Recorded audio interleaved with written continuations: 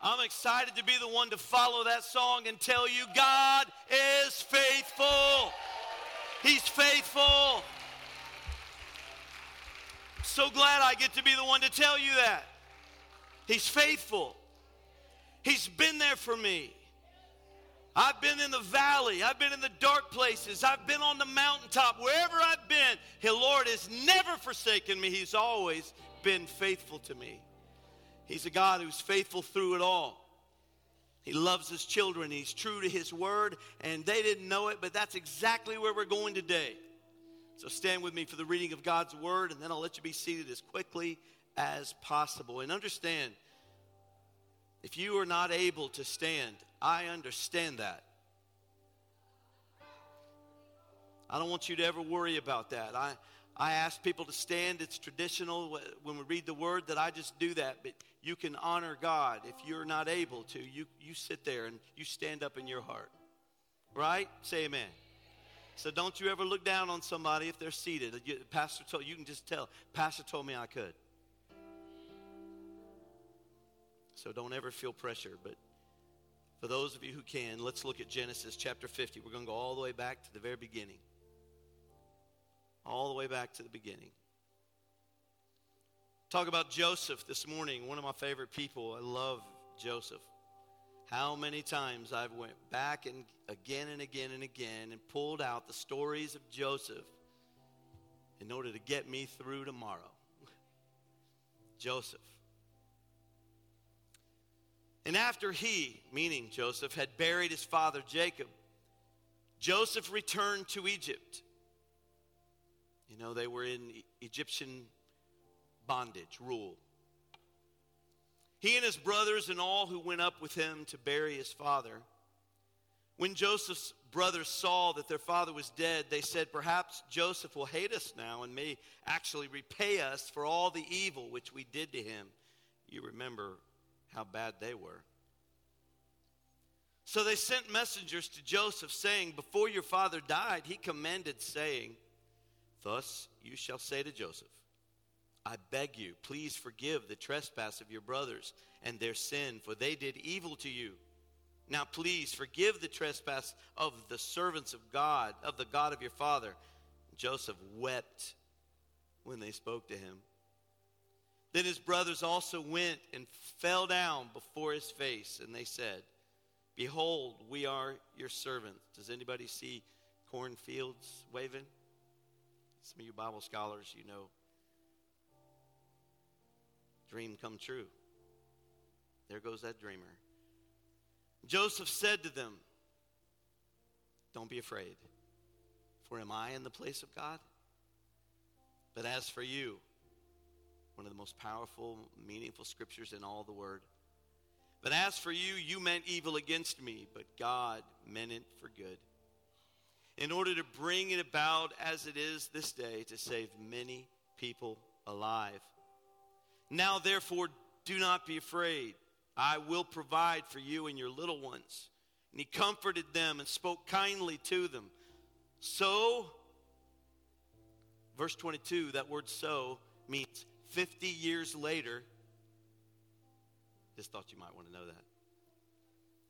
So, Joseph dwelt in Egypt in his father's household, and Joseph lived 110 years.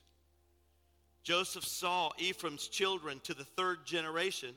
The children of Machir, the son of Manasseh, were also brought up on Joseph's knees. And Joseph then said to his brethren, I am dying, but God will surely visit you, powerful, and bring you out of this land to the land of which he swore to Abraham, to Isaac, and to Jacob. Then Joseph took an oath from the children of Israel, saying, God will surely visit you. Such faith, such confidence, such assurance, Elaine. God will surely visit you, and you shall carry up my bones from here. So Joseph died, being 110 years old, and they embalmed him, and he was put in coffin or a box in Egypt. Lord, we ask your blessings on your word this morning. Touch us in this hour. Let it challenge us and speak to us, Jesus, so that we are better when we leave here than when we came in. In Jesus' name we pray. Amen. You may be seated. As I said, the story of Joseph is one of the richest stories in all the Bible. Nothing like it. How many times have I went back to look at his perseverance, his patience, his goodness, the way he forgave his brothers, the loyalty that he had to his family, courage. And the last thing you look at in his life, on his deathbed, you see that Joseph was a man of great faith. If anyone in history, if anyone in the history of the world ever had reason or cause to be bitter, it would be Joseph. When you think about his past, when he thought about his past, it's a wonder he didn't have heartbreak of psoriasis. Think about it. Nearly murdered by his brothers. They took his coat of many colors home, covered in blood, gave it to daddy, threw him in a pit thinking he'd be eaten up by animals. Instead, some brothers felt sorry for him. Reuben heading up the crew, they literally go and make sure that he gets sold into slavery. There he ends up in slavery for many, many, many years. He's in a foreign land. He's then later given some honor, thinking maybe things are going to turn around a little bit. And Potiphar's wife says, hey, cutie. And the next thing you know, he is falsely accused of adultery, and he's thrown in prison. From the pit to the prison. And there in the prison, he feels completely forgotten in every possible way. Year after year, month after month, day after day, he sits there wondering, when is God going to come through? He lost everything: family, home, reputation, freedom. The entire prime of his life was spent in prison or as a slave. Yet astonishingly, nowhere in Scripture do you ever read that Joseph was bitter, unforgiving, discouraged, depressed. I'm sure he had days, surely. But if he did, he sure didn't talk about it. It's because Joseph had something we want to talk about today, and it's necessary. He was always thinking ahead, looking into the future.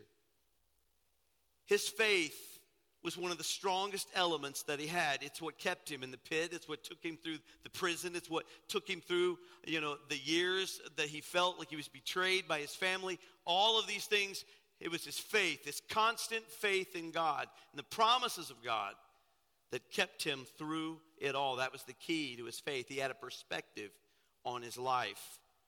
And this is important, especially in the day and the hour that we're living in, that you and I have this awakening, that we have this understanding. We're in a series on Heart for the House, and this is part of that. Although we took a little break to go into revival, it wasn't really a break because everything worked together to be right there in the middle of this series that we're in. But the Heart for the House, the key to living a victorious life, your best life, is faith.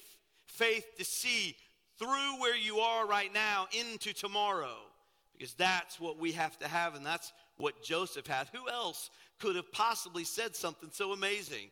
But as for you, you meant evil against me. You sure did. You meant to kill me. You meant to destroy me. You meant that I would be eaten up alive by animals. You hated me. But you meant evil against me. But even in the middle of all that, he sees this perspective, looking down the road to his life, not seeing it, but knowing it in his heart, in his faith. But God meant it for good, in order to bring about, as it is this day, to save many people alive. Joseph saw his life in perspective. Even while his life was unfolding, God's plan was hard to see. Sometimes God's plan, Carrie, can be hard to see. Sometimes we go through things and we think, God, It's hard to see your plan in this. It's hard to understand this. But I've learned, and we are hearing and learning, that even Joseph back in the day, although he didn't know who Paul was, he had never read any of Paul's writings from prison or any of the letters he wrote to the churches, he was acting out and living out the faith that Paul would write about later in Romans 8:28 when he said, "For we know that all things work together for the good to them who are called of God and love God and are called according to the purpose of God." He knew that. He lived that out. That was the practice of his life. He didn't know Paul, but he knew the God of Paul. Oh, that was good. Somebody, thank you. Thank you, Sister Haney. She said amen back there. He didn't know Paul, but he knew the God of Paul. Do you know the God of Paul? Do you know the God of Joseph? Do you know the God of Abraham, Isaac, and Jacob? Do you know the God that we're talking about this morning? Because he's not just a God of the history book. He's a God of right now. He's the same God, the same Lord right now. What I love about Joseph is he trusts all the way to the very end of his life. His living faith enables him to have a forward-looking perspective. This is what we got to have. Even on his deathbed, he's referring to the Exodus. He's saying, man, God's going to come through. God's going to get us to the promised land. We're going to do it as short as the day. I may be taking my last breath, and I may not have seen it in my life, but that doesn't matter because God's work is bigger than me. I don't have to see it. I just got to know the God behind it, and that God is going to come through on his promise every day, every time. There's no way God's ever going to fail in his good word and in his good promise. You can count on that. You will see the victory of God's word spoken over your life. Amen. He believed it fiercely, so fiercely that I love this picture. Do you see it? He's on his deathbed. He's getting ready to die. He's 110 years old. Geritol won't even help him at this point. He is literally laying there, and there he is. He looks to his brothers and he says, "Promise me, God is surely going to visit you." He's saying it on his deathbed. God is surely going to visit you. He says it twice. He says, and when he does, and when that promise comes through, I want you to promise me that you won't leave my bones in Egypt. I want to go with you. So I may not be alive when it happens, but the promise is as sure as the breath I'm taking right now. And so when that promise comes through, you get my bones and you take them and you bury me in the promised land. Man, that's my heart cry this morning. I've already cried out to the Lord. I'm saying, Lord, bury me in the promise. Bury me in the promised word of God. Bury me in every good word that he's ever spoken over my life or my family. Bury me in the promise. I don't want to be caught over here in Egypt. I don't belong in this old world. I don't know how you feel, but I'm getting less and less interested in what's happening around this world. I see politics, I see television and the movies, and they are all in trouble. And I don't want no part of what they're hoping for and what they're looking for and the plans that they're making. My eyes are on a bigger prize. I'm waiting for the soon coming and the return of Jesus Christ. I'm waiting for the soon return of the Lord Jesus Christ, because as sure as Joseph laid in that bed and boys, don't you get distracted. Don't you look to the right and to the left. Don't lean on the arm of flesh. You live the promises of God as surely as you heard them as a child. You better know and understand he is going to bring a deliverer. Egypt is not our home. We are going to the promised land. And can I tell you that I feel the Lord in this place this morning. Can I tell you that as sure as I stand here and breathe air, Jesus Christ is coming back for his people, for his church. Don't you dare neglect it. Don't you look to the right and left. Don't you get weak. Don't you get complacent. Don't you compromise. Don't you let down now. You got to get right and get ready, because Jesus is on his way. Hallelujah. Bury me in the promise. Bury me in the promise of God. If I live and I die, I'm not worried about my expectations. I'm not worried about my place in this world. I'm worried about where I stand when it's all over. And I want to hear the words, well done, thou good and faithful servant.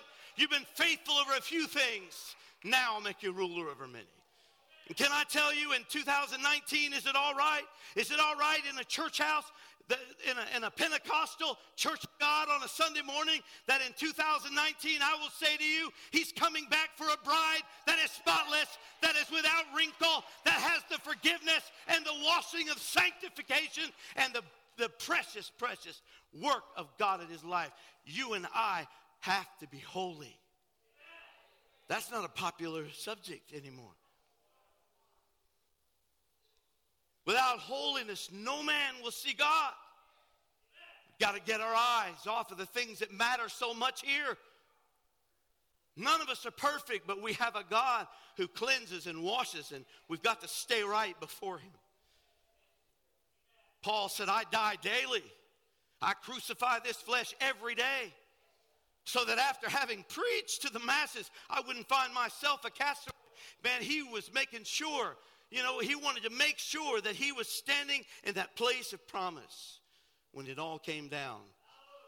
It's right for us to be confident, courageous, and resolute in our faith like Joseph was. Like Joseph was. To see tomorrow through the mist of today. You see, the thing that hurts my heart as a pastor is I see the hearts, I see the lives of many who were fire, many who were just in a revival spirit, many that started out along this journey, and man, they were so just empowered by God. They were so on fire for God. You could see the fire in their eyes. You could see how they loved the Lord, but yet they've gotten so cold and indifferent. The Bible says the love of many will wax cold in the end times. Don't let that be your story. Don't let that be the testimony or the banner over your life. Don't let that be how people describe what happened to you. There's still time. If you're breathing and your heart is beating today, then there is still time for you to approach that throne of grace in boldness to receive from God a power and a fire that you and I need to cross the finish line. Is it all right if I challenge you like this? Is it okay? Only about 4 of you. Okay, all the rest of you. You're not saying amen. You're saying oh me, I think. We used to pray a prayer as children. Now I lay me down to sleep. I pray the Lord my soul to keep. If I should die before I wake, I pray the Lord my soul to take. I couldn't pass it up. I found another version by some smart-aleck kid. He said this, now I lay me down to rest. I pray I pass tomorrow's test. If I should die before I wake, that's one less test I'll have to take.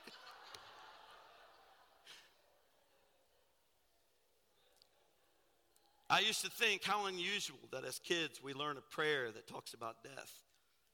Because so many people are like, don't confess that. Don't say that. Don't use that word. That word ought not to be in your vocabulary. I disagree. Because I think that we ought to be prepared for tomorrow. We ought to be looking today. I think we live our best life now when we have a light on for tomorrow. When we understand what's coming. Can I just say this? I know this is just really going to put a wet blanket on this service, but if the Lord tarries, all of you will have a funeral. I will have a funeral. You will have a funeral. All of us will die. We're dismissed.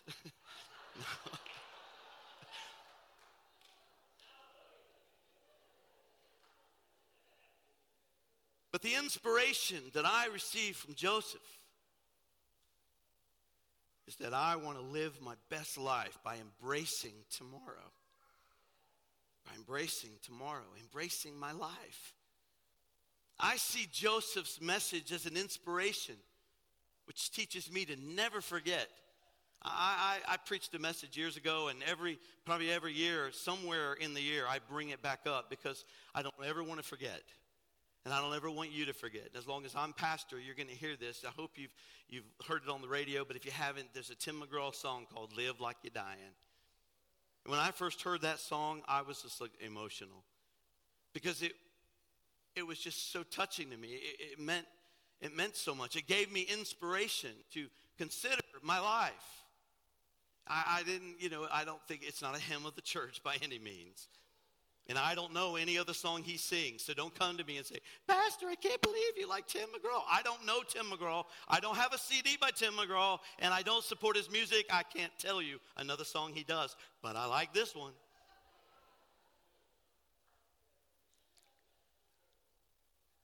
He's talking about a gentleman who found out he had cancer.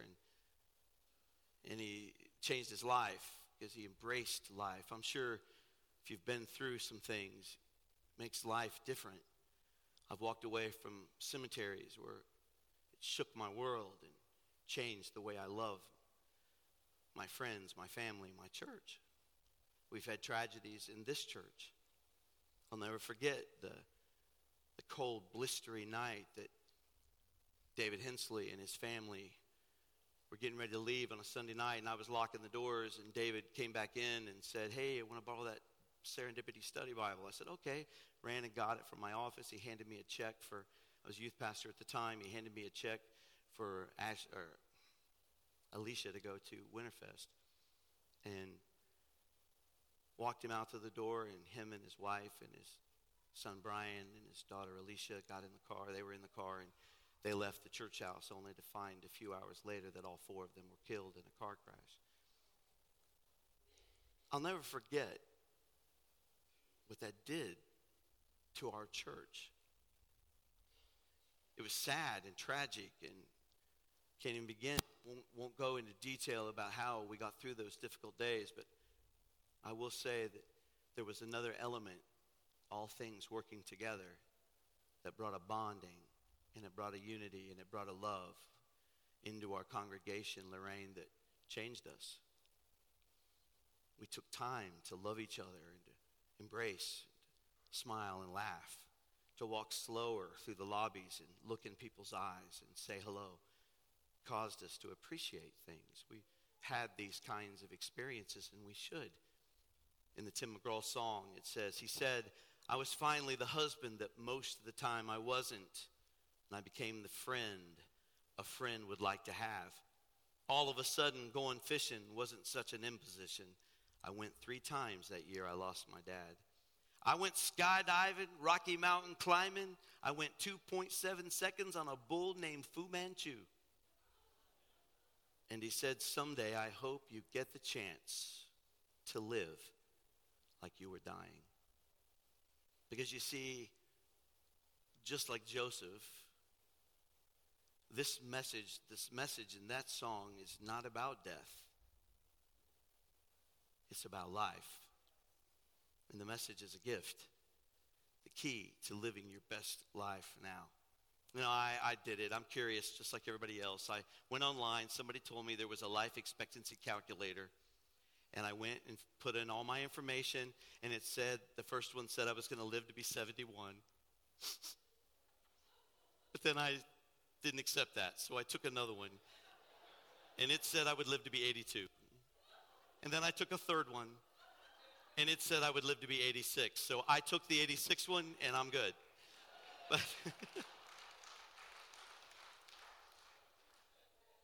But what I do want, as contrary as this may sound, I want to die well. I want to finish well. Joseph finished well. I want to care about future generations like he did. And when it's all said and done, I want the genuine mark of authentic Christianity to be marked over my life. What is the mark over your life?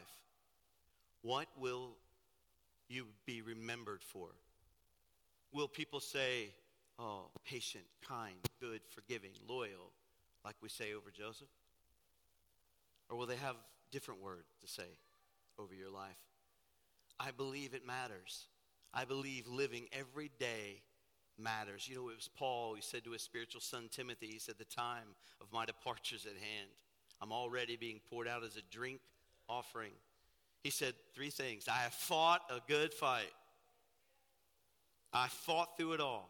I went through attacks. I've gone through imprisonments. I've gone through jail. I've gone through beatings. I've had everything in the world happen to me. Shipwrecks, you name it. I've had it. I've gone through. I have fought a good fight. I finished my race. I didn't quit. I didn't give up. I didn't lay down, become complacent. And lastly, he said, I kept my faith. How awesome. How awesome that the testimony over your life is that you fought hard and good, and you finished what was given to you to finish, the race you were given to run. And in the end, through it all, you kept your faith. I'm telling you what, that ought to be the mark over your life. That ought to be the banner over your life. And don't you dare let a devil in hell or a neighbor next door steal that from you. Don't you let any trouble, trial, no mountain you got to climb, no wall you got to kick through. Don't let anything detour you or keep you from making it all the way through. Press on towards the prize. Not as if you've already apprehended, but keep pressing every day until you get to that spot where you are handed those beautiful words by Christ himself. Well done, thou good and faithful servant. You've been faithful over a few things. Now I'll make you ruler over many things. Enter into the joy of the Lord. That's the cry of the Christian, the authentic Christian. It's not about denominationalism. It's not about fighting over theology. It's not about our rights and this right and that position and that honor and that name. It's about one name, the name of Jesus Christ, the Lord, the Savior, and making it to glory, to stand in his presence. That's what it's about. Joseph was that man. I want to be like that. It says in Genesis 50 and verse 20, but as for you, you meant evil against me, but God meant it for good in order to bring it about as it is this day, to save many people alive. And then 2 verses down, he's dying. We don't even know anything else about him. We know what he went through. But when his brothers knew and everything came to light, and there he is running as prime minister of Egypt, we don't know anything else until he's dying. But in his last breath, in his last words, now I love last words. I just bought a book recently. It's got all these hundreds of men and women that these were their last words. I love to read last words. If I sneak up on you when you're in ICU, it might be because I just want to hear. No, I'm just kidding. I'm kidding. I am totally kidding. But on my headstone, I have something I've wanted for years. I wanted to say on the backside of my headstone, I wanted to say, I told you I was sick. I just think that'd be great. But in 2 verses down, it says, so Joseph dwelt in Egypt. He dwelt in Egypt. He lived his life in Egypt, living every day with the promise, every day with the hope of the promised land, every day listening and remembering what his grandfather and his great-grandfather told him about what Abraham spoke and what then Isaac spoke and what Jacob spoke. He held those things. They prayed over those things every night. They kept true to it, just like we keep true to the promises of the Lord today. And we don't let down. We don't care that the scoffers come along and say, I've heard that my whole life. Where is the promise of his coming? I'm telling you, don't believe the lie of the world, and whatever you do, don't buy in to the world's philosophies, because they're all against what you and I believe, and it's going to get worse before it gets better. But it's going to get better because we have a promise. We have a promise. He lived 110 years. But in that 110 years, we have this beautiful lesson that he gives us in the time that I have. You know, it's not really good that there's a big bright light shining on that clock because I can't really see it. That's what the problem's been.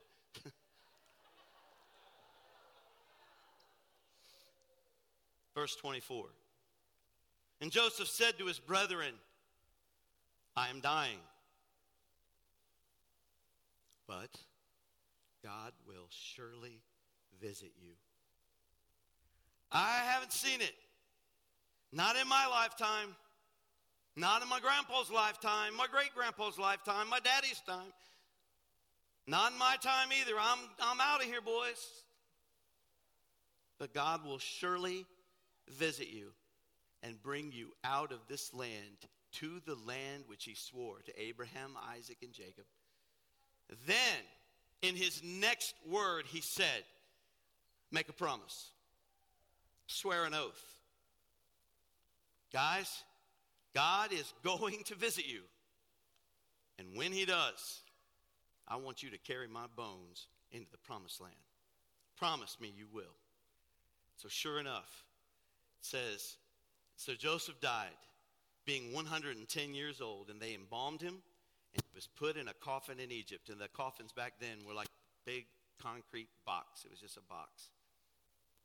And they, for generations, that box was just kept in the family, kind of like a family urn, just kept in the family. Probably a little bigger than an urn would be sitting on the fireplace, but there it was. Imagine the stories. Imagine the late night prayers.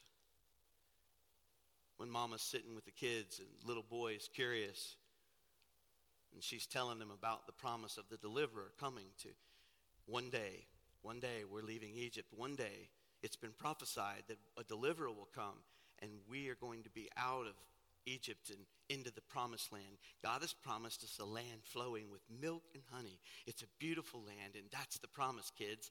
Mom, when's it going to happen? I don't know. Do you think it's ever really going to happen? Son, go over and look at that box sitting over there in the house. Go over there and look at what's written on top of there. And so you can see that. And now somebody says, where is this in the Bible? It's not in the Bible. I'm making it up totally. Okay? But imagine the little boy walking over to the box and seeing it there and looking at the inscription written in Hebrew, and it says Canaan or bust.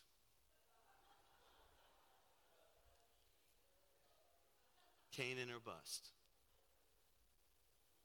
Unbelievable. And mama being able to look and say, do you see what that says? Canaan. Canaan bound. We're going to Canaan. As sure as that box, your grandpa, great-great-grandpa by this time, his bones are in that box, and he said God is going to come visit us. And when he does, he's bringing that deliverer, and we are going out. Just as sure as I breathe and you breathe, the promise of God is going to take place in our lives. We don't know when, but we know he's good for his word. Every promise, amen, and sure. Every promise. How could Joseph know? How did he know so well? How did he have the faith that caused him to say, bury me in the promise? I mean, I look at that and I think of the faith it took, how amazing it was for him. He knew that God was good for his promise because he had experienced it in his own life. How many of you will testify on a Sunday morning and say, God has always come through for me? He's been there. How many will testify, the Lord has been good to his word, good over my life, and he's been faithful to me? And also, he knew that he had the word. You've got this word, and I hope you know it. I hope that you are surrounding yourself with family and friends, and you're sharing this, telling it to the generations to come, sharing it with your family, your kids, making sure this is top priority. How many of you know this is more important than anything else you got going in your whole life, in your family's life? This is most important. Not putting any kind of a scandalous thought next to all the things that we love in this life. I love going on vacations. I love all kinds of stuff. But I'm telling you, the priority, once again, in the church needs to be the words of God, the principle of God, the relationship of God. It needs to be a number one priority. You can say amen. Amen. All right. For all the promises of God in him are yes, and in him amen, to the glory of God through us. Now, he who establishes us with you in Christ and has anointed us is God, who also has sealed us and given us the Spirit in our hearts as a guarantee. Joseph never forgot who he was or where he came from. And I love the fact that when you go to the famous chapter 11 in Hebrews, the famous hall of faith, you see all these people that were men and women of faith, and they list them there in this hallmark, this beautiful place. And it starts off in some of them. I didn't write them all down, but Abel offered a better sacrifice. Enoch is there, and it says he walked with God and wasn't, because he was taken. He didn't see death. Noah prepared an ark for his family and saved them. Abraham obeyed God, became the father of many nations, offered up Isaac as a sacrifice. Sarah, past age, delivered the promised son. It was by faith. All of these people, by faith. Moses delivered God's people by faith. All of these things happened. And then we get down in verse Hebrews 11 and 12, and it says, by faith, Joseph, when he was dying, made mention of the departure of the children of Israel and gave instructions concerning his bones. I thought that maybe they might say, by faith, when he was betrayed by his brothers, he did not become bitter and resentful. By faith, when he was tempted by Potiphar's wife, did not yield to temptation. By faith, when he felt forgotten in prison, he did not turn away from God. By faith, when he met his brothers, he did not seek revenge. But no, it says, by faith, Joseph told him what to do with his bones. I don't know that I would have chosen that one, but God did. God did. God looked down through all of those things that Joseph had gone through. Looked down through his life, and he saw him on his deathbed saying, God will surely keep his promise. And when he does, boys, promise me that my bones will go to that promised land. God looked down and saw faith that was astounding. Saw faith that was larger than life, that was bigger than him. How many of you know real faith from God is bigger than your own life? It's bigger than what you've got going or what you've planned in this life. God saw his faith as the shining and the brightest final moment of his life, the highest place of faith. He could see what others couldn't see. He saw a God who keeps his promises. He was embalmed and placed in a coffin, but his testimony was that God would someday come through for the children of Israel. And then that promise is the future. And the promises of God are the future for you and I. We must stay focused on what God has spoken and what he's done. I'm telling you, this is a very chaotic world we're living in right now. It's a world that looks a whole lot like what's described as the last days. And I believe we're in the last hours. And I'll tell you once again, I'm listening for the trumpet to sound just any moment. We believe in this church, in the rapture of the church, the pre-millennial soon coming of the Lord Jesus Christ. And at any moment, I'm listening for a trumpet to sound. I'm getting to the place where I'm asking the Lord, cause me to be ready, cause me to be anticipating, cause me to be expecting. I want to be woke up in the night. I want to be praying constantly for those I need to pray for, because I believe the harvest truly is ripe, and we don't have very much time until, we will see the power of God at work in this earth, bringing to pass the prophecies of his word. I believe it with all of my heart. I know we're ready. I'm telling you, the work is bigger than us. Don't get discouraged. Don't get to the place where you're distracted. Don't get compromising and complacent. Don't get cold and lukewarm. Don't leave your first love. Get back to the fire that brought you in. Get back to that place where the Lord can wake you up in the middle of the night and you'll immediately go into prayer intercession. Get back to that place where your love was so committed and dedicated that you thought about him morning, noon, and night. Get back to that place where the fire causes you to want to share and tell everybody you know, Jesus Christ, my Redeemer, lives. Hallelujah. Praise God. We're not in just a race, a marathon to get a prize. We're in a race to get a prize, but it's a relay race. We have to share this. We're responsible to share this. It's fire shut up in our bones. It's fire in us. It's got to be let out. It's a word. We want to scream it on the housetops.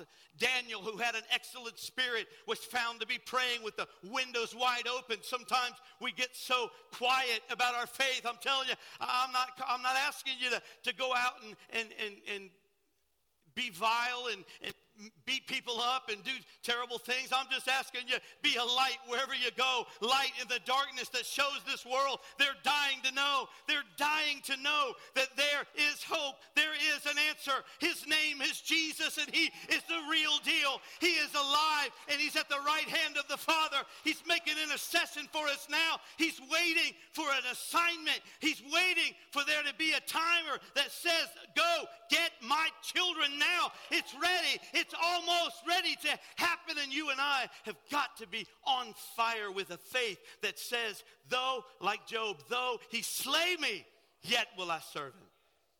Oh, but you just don't understand what I've been through. Take a number, honey. We've all been through it.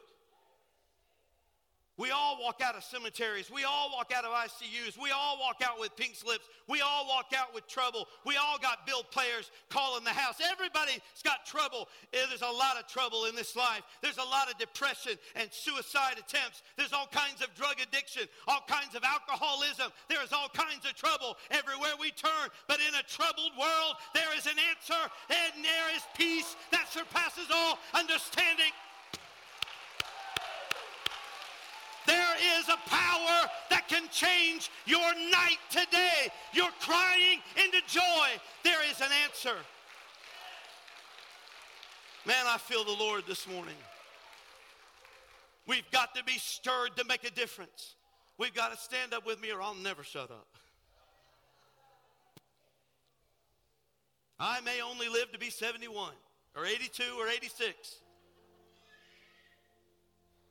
But every minute of my life, I'm going to do my very best to serve him 100%. I'm not ashamed of the gospel. I'm not ashamed of my God. I'm not ashamed of the power that transformed and changed my life.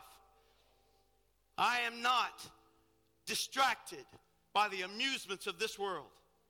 I tried very recently. I tried to sit down and just watch an old sitcom.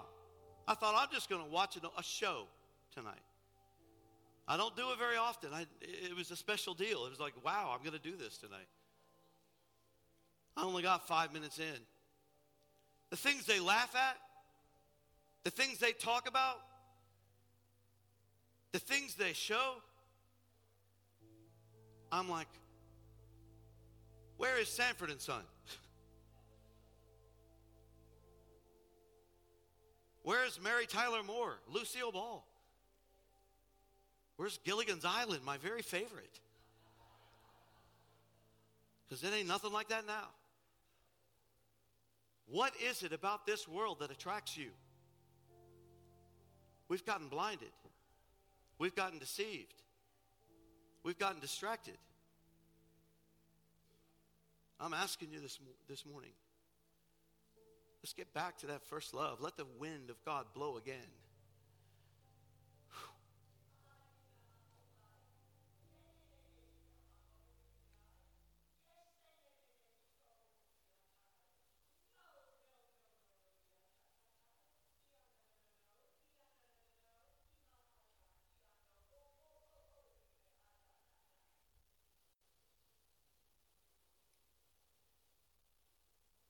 For I am the Lord of my word. I am God. I am your Father, and I have truth that will set you free.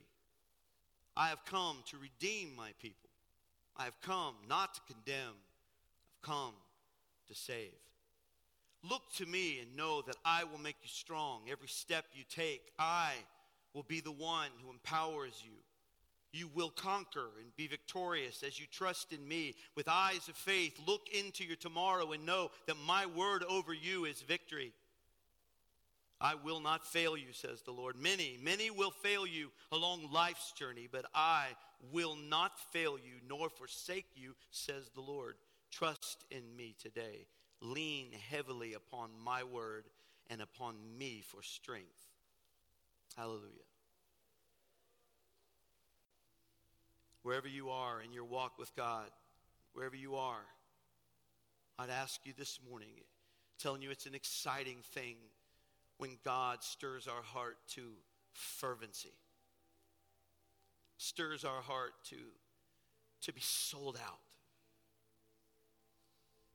to get all the way through every trial, every trouble, whether it's the pit, it's the prison, or it's the palace, that no matter where you are, when it's all said and done, the promises of God are what you're known for, your faith in the promise. This is what you want. This is what we need. I challenge you today to get in that prayer closet again. I challenge you to get into that place where you were so impassioned and loved him with all of your heart. Go back to the day, the night that you were first saved and gave your life to the Lord. Let him once again wrap his arms around you in confidence and courage and trust and faith. And let that rise up in you as a powerful, powerful word that gives you strength to move forward in the promises of God. Because the promises are his word. The promises are his word. And his words are life. They're sharp. They're like a two-edged sword. They can do the work that's intended. The word of God, even spoken, begins to feed your soul. Even the littlest word from his word, it changes everything. Trust in the Lord. Move once again back into that safe place, that secret place. He who abides under the shadow of the Almighty. Lord, we honor you tonight, this morning. We bless you. We give you praise. Lord, may we find that secret place. May we find once again that empowerment that changes us and causes us to be known for something. Joseph was known for something. Clear up to his last breath, he was known for faith. He was known for holding on to the promise. And Lord, I can see old Moses in the crew behind the ark. I can see a little box of bones coming through that Red Sea. I can see that box of bones in the wilderness waiting for the promise to unfold. I can see the joy and the celebration around heaven when Joshua took those bones up to Shechem and buried them in the promised land just like he knew you would. Oh God, let us be men, women of true, authentic faith. And I pray it today in the name of Jesus Christ. Give you honor and glory. For every person that's here today, if you would, with heads bowed and eyes closed, just for a moment, no one looking around, would you say that in this first prayer, I've been struggling. I feel that I need a resurgence of faith. I want to be what I used to be, or I want to be what I've never been before. If you'd say that, would you just slip up your hand? I want to know who I'm praying for this morning. Would you just slip up your hand? Amen. I see your hands all over. God bless you. Excellent. So honest. So transparent. Thank you. Praise God. I'm praying for you. And secondly, I would ask, is there anyone today who would say, I don't know Jesus. I don't know him like you're talking. I don't have that relationship with him. But I sure want to leave here today confident in my heart that I belong to him. I want to make him my Savior and Lord today. Would you just lift up your hand and write back down if you're here today and you'd pray that prayer with me? Is there anyone at all? All right, I don't see any. That's all right. So those many that lifted their hands, let's pray together. Would you help me and let's pray together as a congregation for every heart, for every life. And if you didn't lift your hand, I think we all can use that awakening. We all can use that refreshment. Father, we come to you this morning and we thank you for the word of God that is so awesome to us. It changes us thousands of years down the road. It still speaks so powerfully to us. We honor you today. We thank you for the life of Joseph. I can't wait to meet him, and I will. By faith, I will. I ask you to touch and minister to your church, to your congregation this group of people that love you. Minister to the people, God. Touch them. Empower them for your service. May we be bolder than we've ever been. May we be hungry and thirsty like we have not been in perhaps a while. May we truly sense and feel an urgency in our spirit for the generations to come, for our children and our children's children. Lord, touch us today.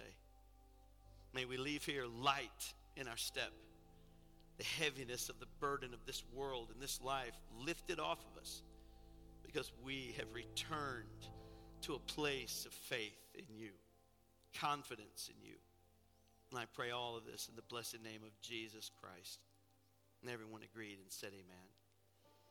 We're here. If you would like special prayer, I want you to feel like you're welcome to come into the altar. In the meantime, happy Memorial Day. Go have a wonderful barbecue. See friends, see family, and whatever you do, remember our military and those that have fallen for us. Amen? God bless you.